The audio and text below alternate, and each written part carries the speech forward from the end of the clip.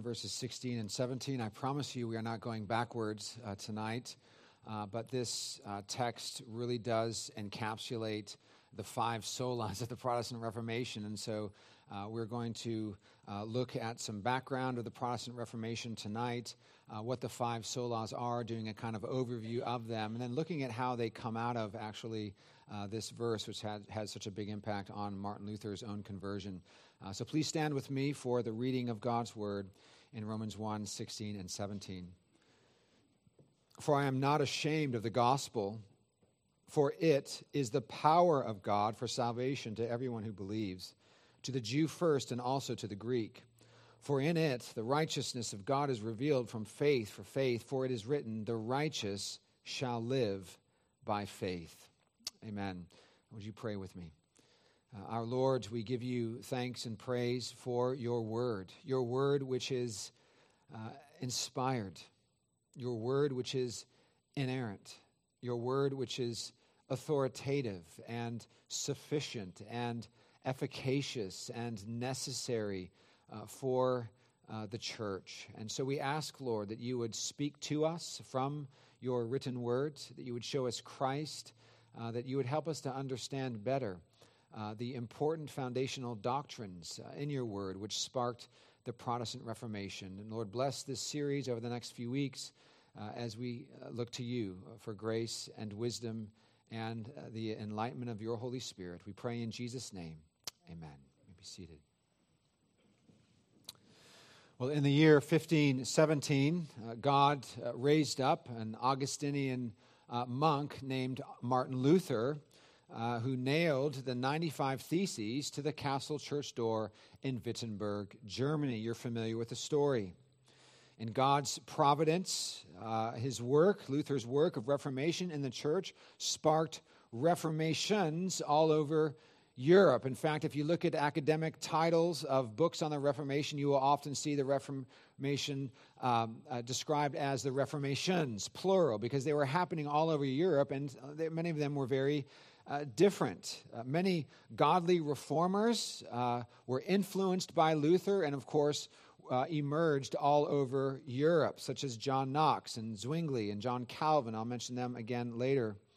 And from these ministries, the Protestant church was born. Lest I get too elementary, I mentioned this morning in Sunday school that the preaching needs to be plain and understandable. A lot of people haven't thought about the fact that Protestant, to be a Protestant, has the word what in it? Protest. A protest. And so Protestantism began as a protest against medieval Roman Catholic doctrine and tradition. And so we are Protestants. The Protestant church was born there in the 1520s and 1530s when with the derisive term was given to these Christians who were not pleased with the doctrine of the Roman Catholic Church. They called them Protestants. They were protesting. The world was turned upside down during these days of what scholars call the Renaissance and the Reformation. Rather than merely trust in church tradition and the leadership of popes and councils, ministers were going ad fontes, that is, back to the sources, back to the ultimate truth, the ultimate fountain of truth, namely the Word of God. Out of the Protestant Reformation came many key doctrines, distinguishing Protestant doctrine from, again, Roman Catholic doctrine. If you were a Christian, as it were, prior to, let's just say, the early 16th century and prior, you would have not seen a different kind of denomination on every corner. It wasn't the South, where you can be on any major corner and have a Methodist church, a Baptist church, a Presbyterian church, a Catholic church, a non-denominational church, a congregational church. And we have all these different denominations and churches. That's what we've grown up and that's what we have become used to, of course. But this is a very different landscape. The only church was the Roman Catholic Church. That's it. And so that's what you would have seen. You would have the the main church in the village. If you were in a larger town, there would have been our city had been a cathedral there with bishops and different kinds of leaders, and all pointing back to Rome itself, where the pontiff, the pope, would reside. But these key doctrines that were born out of the Protestant Reformation are summarized in the 5 solas of the Reformation. Now, after this series is over, no one can say, Pastor John taught us everything that the Reformation was about in these 5 solas. No, this is skimming the surface, and these are summaries of the very important foundational doctrines that emerged out of the Protestant Reformation. There were no books written during the Reformation called the 5 solas of the Reformation. People weren't running around with flags with 5 solas on it. This wasn't the case. It's kind of like the 5 points of Calvinism. Calvin never wrote the 5 points of Calvinism. They were extracted from Calvin's writings when long after Calvin was dead. In 1618-19 at the Synod of Dort, when some heretics brought forth teaching, the Remonstrants, which were categorically opposite and antithetical to what are now, as we understand, the 5 points of Calvinism. But I digress. Back to the 5 solas. Tonight, as I mentioned before, I want to give an introduction to the Protestant Reformation and an overview to the 5 solas and how our text this evening encourages us for modern Reformation today. You'll see another text there in 1 Corinthians 1, 18 through chapter 2, verse 5. I spent some time reading that later. I read it in Sunday school this morning. It's an important one for understanding the high view of Scripture that the Reformers had in the 16th century. So what is Reformation anyway? We talk about the Protestant Reformation, and then we talk about towards a modern Reformation. Do you think we need Reformation today in the life of the church, in the life of the American church, or the life of the worldwide church? Well, many would argue yes. There have been books written in the last couple of years entitled something like this, Is the Reformation Over? Should we stop talking about the Reformation? Should we stop saying we need a Reformation? Well, the answer is no, we shouldn't stop talking about that. And yes, we still need Reformation. We always need Reformation. We're always having to fight against error and bring ourselves back to the truth. But what is Reformation? Well, the Oxford Dictionary defines it, first of all, as a radical change for the better. A radical change for the better. And then secondly, the definition is the 16th century movement for the reform of abuses in the Roman Catholic Church, ending in the establishment of the Reformed or Protestant churches. So the errors, the theological abuses, those kinds of things, for the establishment of the Reformed or Protestant churches. One thing that's important to remember, I can discuss it more later, is there really is a pretty big difference between the Lutheran Reformation and the Reformed Reformation. In fact, the Lutherans and the Reformed were always sort of clashing in the 16th century. Some of them were trying to get together, to work together, to bring everybody together. But Luther, who was real bombastic and was kind of hard to deal with and to work with, he was sort of always pushing others away who were trying to come together. It was complicated. There were theological issues at play. But there's the Lutheran Reformation and the Reformed Reformation. And then, of course, you had the Anabaptists as well. And that's a whole other category. The Protestant Reformation truly was a radical change for the better, because for centuries, the Roman Catholic Church had in general obscured the light of the gospel of grace due to a fundamental misinterpretation of Scripture and the placing of tradition and ecclesiastical authority on the same level of, and at times even above, the Word of God. Above the Word of God. And so we as Protestants have always believed in what we're going to learn in a minute, sola scriptura. We believe that the Bible alone is the Word of God and that it is above all tradition, confessions, and creeds, and catechisms, and councils. We do not put the Westminster Assembly equal with or above the Word of God. It is beneath it, always in submission to it. Now, in the Protestant Reformation, of course, we have the preaching and teaching of writing of reformers like Martin Luther, who we've mentioned, from Germany, Ulrich Zwingli from Zurich, John Knox of Edinburgh, Scotland, Peter Martyr Vermigli of Italy, John Calvin of Geneva, and many others. And their lives are fascinating to study. And if you're interested in reading about any of them, I would be glad to recommend some one-volume summaries of the Reformation, as well as individual biographies of these different reformers. Thousands of ordinary people all around Europe began to understand the life-transforming power of the gospel. The light of God's truth was penetrating people's minds all over Europe as the Word of God was being preached. Of course, in God's providence, in the 1450s, we had the invention of what? The printing press. Johannes Gutenberg established and invented the printing press, which made it so much easier then to provide literature, to print literature, to get it into ordinary people's hands. And of course, you can go there to the Gutenberg Museum in Mainz, Germany. Some of you may have been there before, and it's fascinating. In fact, they have one of the original Gutenberg Bibles right there in a case that was printed.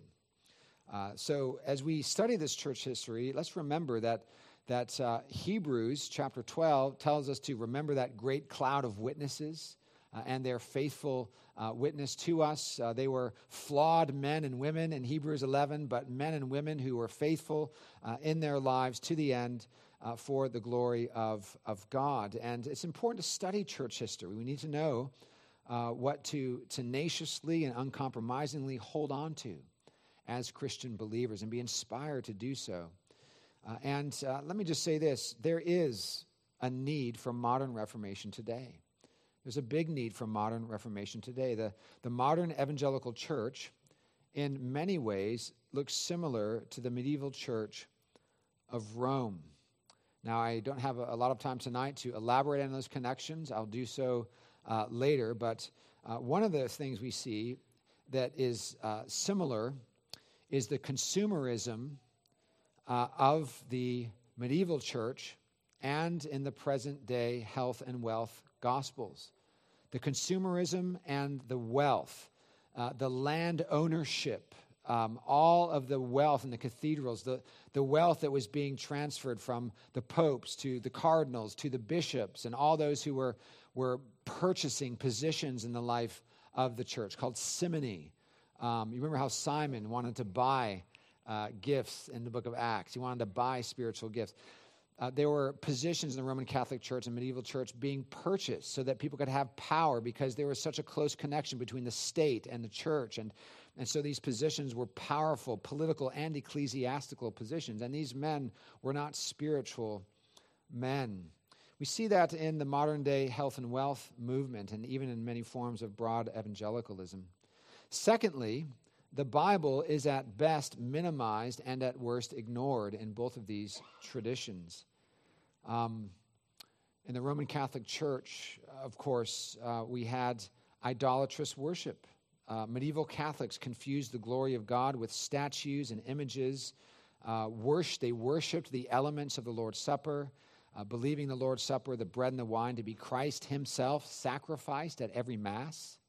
And unwarranted pomp and ceremony, bringing more focus on the outward forms than the invisible realities. And so we see that as well in a lot of the entertainment-focused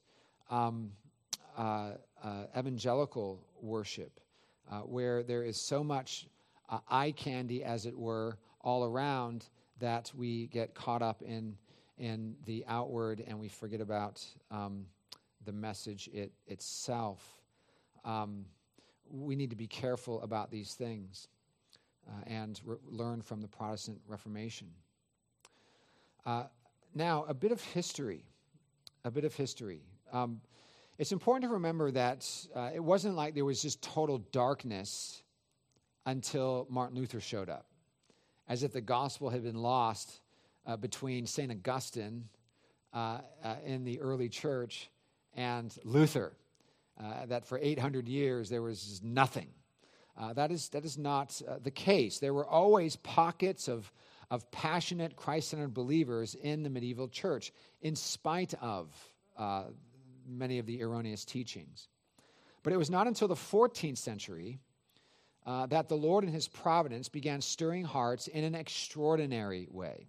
And two men who led the way in this were John Wycliffe of England and John Huss, or Jan Hus, of Bavaria, what we now know as the Czech Republic.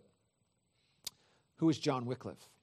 John Wycliffe lived from 1330 to 1384. He was a professor and theologian at the University of Oxford. Some have called him the morning star of the Reformation, since many of his writings confronted the heretical doctrines of the 14th century church. His passion for God and his word really began in the midst of fulfilling his doctoral obligations by preparing a series of lectures on the entire Bible. Although the church of his time placed the authority of the Pope, confessions, and councils above or equal with the authority of Scripture, he taught that the Scriptures alone held the unadulterated truth of God. From his study of the Word, he attacked the unscriptural practice of religious orders and the doctrine of transubstantiation.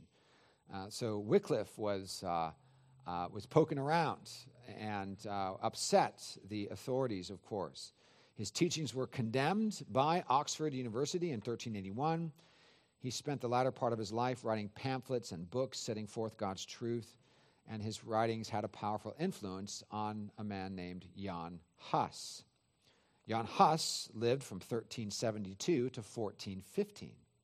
This bold Czech reformer, after reading the works of Wycliffe and even translating one of his books from Latin to Czech, began denouncing the decadent lives of the Catholic priests and bishops. Incidentally, so many of the academic writings that were being done in that day were written in what language? Latin. So that means that all of those who are schooled in Latin, which all the academics were, would be able to read each other's work. So it wasn't like they were confined to their own language. And so as these theologians were writing treatises in Latin, then these treatises were being read by men all over, and many of those treatises would be then translated into the language of the people. And so Wycliffe, Jan Hus rather, like Wycliffe, made it clear that it was the Bible that held the highest authority in the church, not the words of the Pope or the bishops. The Pope in 1407 ordered Jan Hus not to preach because thousands were being impacted by his ministry. In 1415, something eventful happened. Jan Hus was called to the Council of Constance. And when he was called to the Council of Constance, he was given a safe conduct. Now, a safe conduct was an assurance by the church that if you come, we will not hurt you. We want to discuss your theology with you. We want to talk about this. We want to discuss it with you, but we are not going to imprison you. We're not going to take you into custody. We want to talk to you, but you will be able to safely come and safely leave. Well, this promise or safe conduct was revoked after he shared his beliefs about the Word of God and against transubstantiation and other doctrines. He was immediately imprisoned. After being questioned and harassed for holding to biblical truth, he was burned alive at the stake on July 6, 1415, and he died singing the Psalms. It's quite a moving account of him being drawn out into the fields and placed upon the wooden stake and burned to death. Exactly 100 years later, an Augustinian monk named Martin Luther was lecturing on the book of Romans at the University of Wittenberg. He had not yet believed on the gospel until he came to the verses that we are considering this evening, and as we have considered in the past, Romans 1, 16 and 17. Now, when you first read this text, and you read about the righteousness of God that is revealed, and the righteous shall live by faith, one who doesn't understand this text might think, that doesn't sound like good news to me, that the righteousness of God is being revealed to us, and that the righteous live by faith. I don't want the retributive righteousness of God to come to me, and I don't want to have this language that the righteous shall live by faith, because I'm not righteous, and thus I must not be able to live.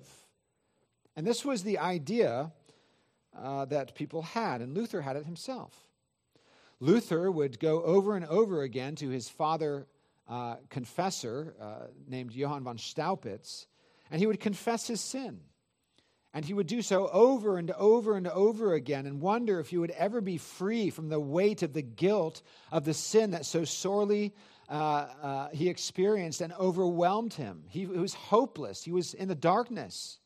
He knew that God's standard of righteousness was perfection, and he could not lower it if he was truly a holy God. And so he was overwhelmed with guilt, and he would beat himself, and he would cry out to God, and he would stay up all night praying, and he would fast, and he would confess over and over again to his mentor. Then, by the Spirit's effectual calling and work of regeneration, Luther's mind, by grace, was illumined to understand Romans 1:17, that it was not speaking of God's retributive justice, but rather the gift of his righteousness. Freely imputed to this is Luther's words, freely imputed to the sinner by sovereign grace, on the basis of Christ's righteous life and sacrificial death on the cross. God's righteousness revealed in the gospel is that very righteousness that is required of us and given to us in Jesus. In his lecture on Romans, Luther states this, quote, "For God does not want to save us by our own, but by an extraneous righteousness, a righteousness outside of us, one that does not originate in ourselves, which does not arise on earth, but comes from heaven."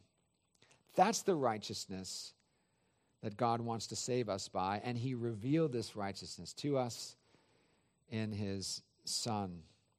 This concept, of course, as Luther's brain and synapses began to fire, thinking about how this gift of righteousness is not just something taught in Romans 1, 16 and 17, but it's taught all over the Bible, even the Old Testament. You can imagine Luther. In fact, some of you who have come to the Reformed faith would have had the experience that I did, that once I came to understand the sovereignty of God in salvation and all things, suddenly the whole Bible seemed to open up and to clearly demonstrate this. In Psalm 98, 1 and 2, it says, "O sing unto the Lord a new song, for he hath done marvelous things. His right hand and his holy arm hath wrought salvation for him. The Lord hath made known his salvation." Listen, "his righteousness hath he openly showed in the sight of the nations." Isaiah 46:13, "I will bring near my righteousness. It shall not be far off, and my salvation shall not tarry. I will place salvation in Zion for Israel, my glory." So over and over again in the book of Psalms, in the book of Isaiah, and elsewhere in the Old Testament, we have this language, and we recognize that it is showing us our salvation. John Murray writes that, quote, "The making known of salvation and the showing forth or revelation of righteousness are parallel expressions and convey substantially the same thought. Hence, the language of the Old Testament in the language of the Old Testament, the salvation of God and the righteousness of God in such contexts are virtually synonymous. The working of salvation and the revelation of righteousness are to the same effect. And this is why the apostle can say that the gospel is the power of God unto salvation, for therein is revealed the righteousness of God. And so, again, he's saying that when the salvation of God and the righteousness of God are set forth in these texts I've just read in Isaiah and the Psalms and elsewhere, it's setting forth that the righteousness is the gift that God gives us in order to be saved. Luther, in his own words, said that when he finally came to understand this amazing grace, this gift, that he felt himself, quote, in his own words, to be reborn and to have gone through the open doors into paradise. He writes, the whole of Scripture took on a new meaning, whereas before, the righteousness of God had filled me with hate. Now it became to me inexpressibly sweet in greater love. This passage of Paul became to me a gate to heaven. So you recognize before Paul saw this word righteousness in Romans 1:17 as God's retributive justice and righteousness. But understanding it properly, he saw it as a gift from God in Christ. And so he saw it as the gate to heaven. In other words, what Luther saw are what we see in the five solas. That salvation is revealed in the Scriptures alone. That salvation is through Christ alone.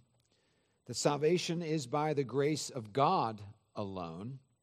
That salvation is through faith alone. And that salvation is for the glory of God alone. Each of these solas that we see in Scripture, that's the Latin shorthand for alone. Each of these points arises from all of Scripture, but it's really summarized in Romans 1:16 and 17, where Paul writes, "For I am not ashamed of the gospel, for it is the power of God unto salvation for everyone who believes, to the Jew first and also to the Greek, for in it the righteousness of God is revealed, from faith for faith, as it is written, the righteous shall live by faith." So, by way of overview, what are the five solas of the Reformation? Well, the first one is sola scriptura. Can you say that? Sola scriptura? Sola scriptura. The Bible alone. Great, Pastor John. The Bible alone what? The Bible alone is the authoritative, all-sufficient word of the living God. Sola scriptura. We are saved by the truth of Scripture alone, which points us to the gospel.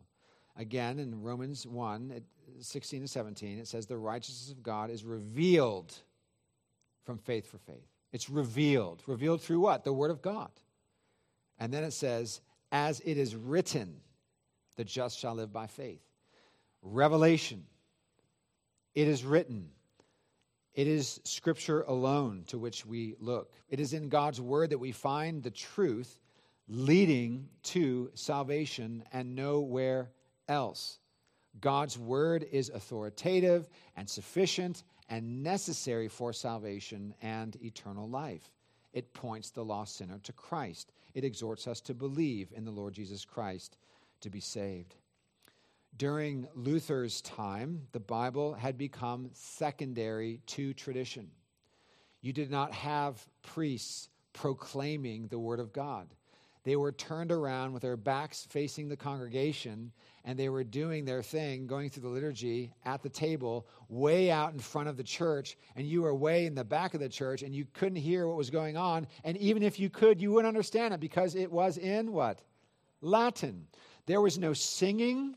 If there was singing and you were in a cathedral, it would have been done by the choirs. You would not have sung. You would have sat there and watched something that you did not understand, and it would have been immensely superstitious. What else do you do when no one's teaching you? When you don't understand what's going on? You start speculating about what's happening, and so you come up with various ideas, and this is the way the people lived, in fear and in ignorance, and purchasing things like indulgences. Indulgences. You know, many people walk into St. Peter's in Rome, St. Peter's Basilica, and they're so overwhelmed and wowed by St. Peter's, and of course architecturally, it's a magnificent building. But we shouldn't celebrate too much, because St. Peter's Basilica was funded by the selling of indulgences. What are indulgences? Indulgences are little pieces of paper blessed by the Pope, which guarantee for you less time in purgatory. Less time in purgatory. I'm turning off my Wi-Fi here because I'm having PTSD from when I was preaching a couple years ago, and I said the word Assyria, and my iPad started talking to me because it thought I said Siri. But this is what they were selling: indulgences, little pieces of paper that guarantee you less time in purgatory. Purgatory is not even a biblical doctrine, but you could pay a certain amount of money not only for yourself to spend less time in purgatory, but even for family members who are there. And they may get to spend 100,000 years less time in purgatory if you just buy this document for some change. And that's what was going on in medieval Rome. So the Bible had become secondary. Because the Bible is not being taught, people believe the idea that one could gain eternal life by buying pieces of paper called indulgences. The Bible was not being taught, and superstition was being embraced. But when the Protestant reformers began to emerge, what we had was this principle called ad fontes, or back to the fountain, back to the source. Scholars, instead of relying on secondary and tertiary literature, this was happening, by the way, in all kinds of academia and in the universities, people were going back not just to secondary and tertiary texts, but to the original sources and the original languages. This meant going back to the original writings of historians and philosophers, but especially, as we're talking about tonight, the original languages of the Scriptures, of the Greek New Testament and the Hebrew Old Testament. And so there was a revival of both language study and expository preaching all over Europe. It was precisely the preaching and teaching of the Word of God in a systematic way through books of the Bible that Reformation spread all over Europe and revival all over Western Europe, some parts of Eastern Europe as well, and later in the New World of the Americas. A passionate belief in the inspiration, inerrancy, authority, sufficiency, and life-changing power of God's Word drove men like Calvin and Knox and Luther to preach upwards of 6 times a week. John Calvin stated in his 61st sermon on Deuteronomy, quote, "Let the pastors boldly dare all things by the word of God. Let them constrain all the power, glory, and excellence of the world to give place to and to obey the divine majesty of this word. Let them enjoin everyone by it, from the highest to the lowest. Let them edify the body of Christ. Let them devastate Satan's reign. Let them pasture the sheep, kill the wolves, instruct and exhort the rebellious. Let them bind and loose thunder and lightning, if necessary, but let them do it all according to the word of God." Amen. And so that's the first sola scriptura. Secondly, we have solus Christus, by Christ alone. In our passage in Romans, as stated earlier, it is solely through the blood and righteousness of Christ alone that a person can be justified. We don't add one stitch to the garment of salvation that Christ gives to us. If we were to try to add anything, it's proof that we don't understand it in the first place. Christ has accomplished it all. Luther rightly stated this, quote, "That world and reason have no idea how difficult it is to grasp that Christ is our justification. So deeply embedded in us, like second nature, is the trust in works."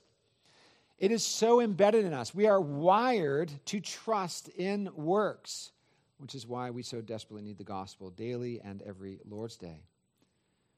And so we glory in this gospel, that only in Christ, only through faith in Christ can we be forgiven and made right with God and be brought back into fellowship with God, to be restored to communion with God.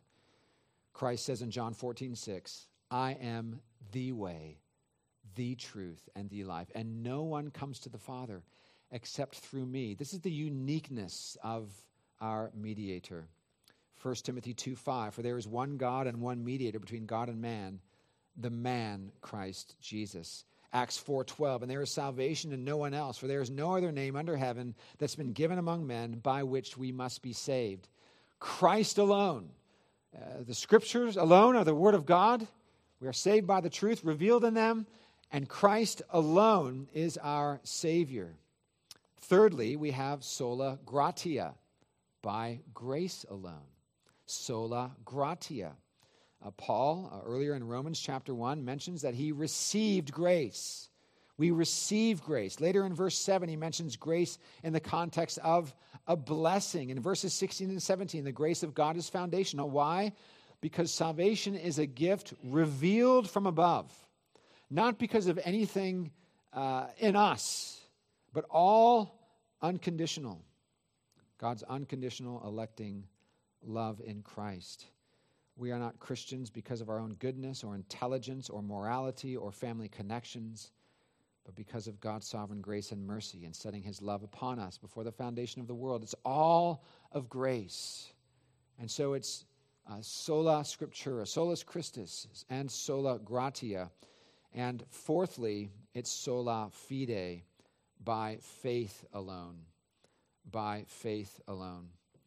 And so in our text, once again, Paul appeals to the Old Testament for theological confirmation.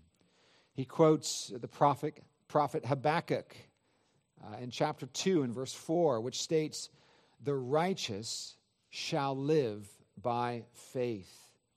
This is another pillar of the Protestant Reformation. We are saved by faith alone.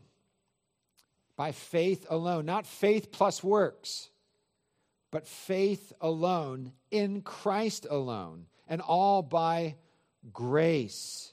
What is faith? What is faith? It's the instrument given by God whereby we receive Christ and live in Christ.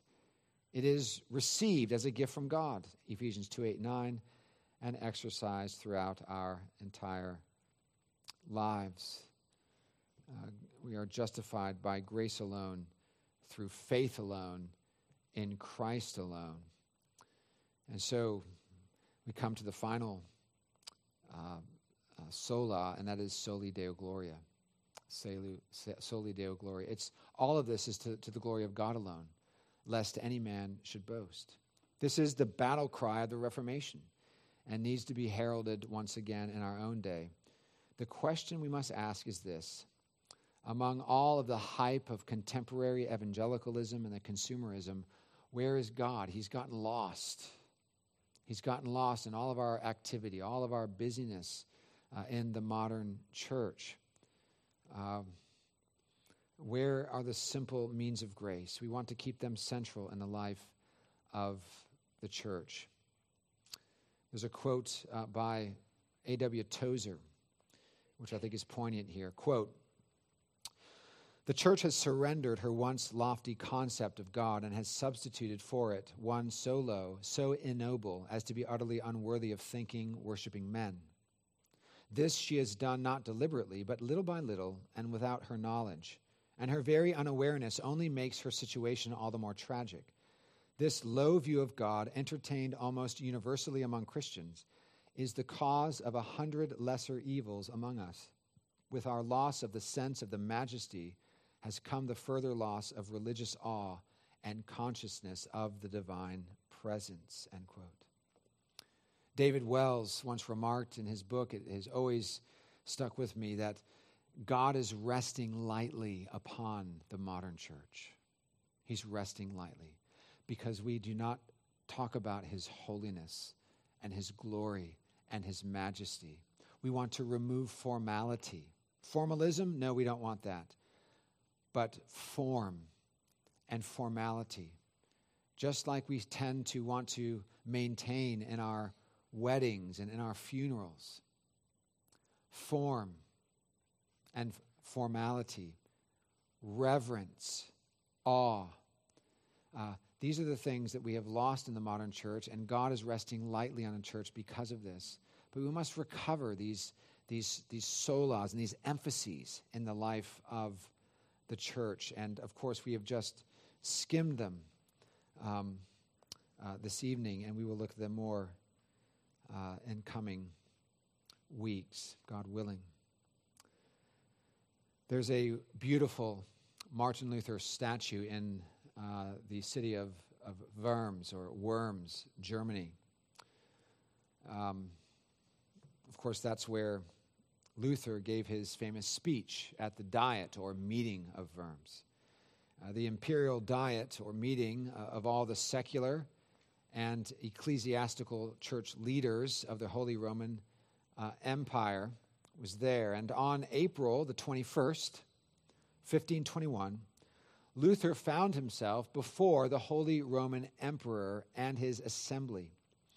Luther was given an opportunity to recant all of his preaching and all of his writings. And mind you, a little over 100 years before, Jan Hus received a safe conduct, and he was burned at the stake. Luther, who left Wittenberg and traveled to Worms, had received a safe conduct. He was celebrated and heralded in every town in which he went through on his way to Worms. And he knew the story of Jan Hus. And he knew the corruption of the church, and he knew that he could die. But he went to make this stand for truth. Of course, we know afterwards he was kidnapped by his own friend and placed in the castle for 6 months, where he translated the Bible into German. But Luther, before the imperial diet, before the emperor, said this when they encouraged him time and again to recant. They don't want to hear his thoughts on his writings. They don't want to hear his explanations. They just want him to recant. Do you recant? And so Luther said this: "Since then your majesty and your lordships desire a simple reply, I will answer without horns and without teeth. Unless I am convicted by Scripture and plain reason, I do not accept the authority of popes and councils, for they have contradicted each other. My conscience is captive to the word of God. I cannot and I will not recant anything, for to go against conscience is neither right nor safe. God help me. Amen." Amen. Many years ago, while serving the Lord in Germany, I had the privilege of going to this site where Luther defended the gospel on that day. In that place is a magnificent monument of Luther. He's holding up his Bible, and he is preaching. And even as I prepared this sermon, as I think about all that we've learned as a congregation over the years from church history, we must remember the blood that was spilled for sound doctrine.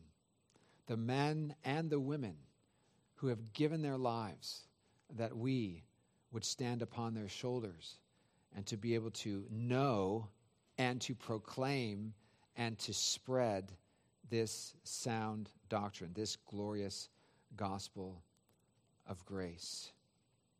Looking upon Luther's statue, it was almost as if he was saying to me and saying to all of us, don't waver, stand firm, do not be ashamed of the gospel of Jesus Christ, for it, that gospel, is the power of God unto salvation to everyone who believes, and a salvation that is revealed by the Scriptures alone, accomplished by Christ alone, given by grace alone, received by faith alone, and all to the glorious ends of the glory of God alone. And so even as we unpack these 5 solas over the next several weeks, God willing, let us pray for a modern Reformation, beginning, of course, in our own hearts and in our own church, for we always have ways to improve and to grow and to mature and to be more zealous, but also in the wider church, in our own denomination and in the wider church in America and around the world. Perhaps we, too, will see the kind of God-centered, Christ-exalting, Spirit-dependent, Word-focused Christianity that shook the world centuries ago. Let us pray. Our Father, we thank you for your word, for Paul's inspired words in Romans 1, 16 and 17, and how out from these words, and really out of the entirety of the Scriptures, come these 5 pillars of sound doctrine, 5 pillars that really so defined the truth that came out of the Protestant Reformation. Lord, help us as a church to stand firm in these 5 solas and to give you all the glory. And we pray this in Jesus' name. Amen.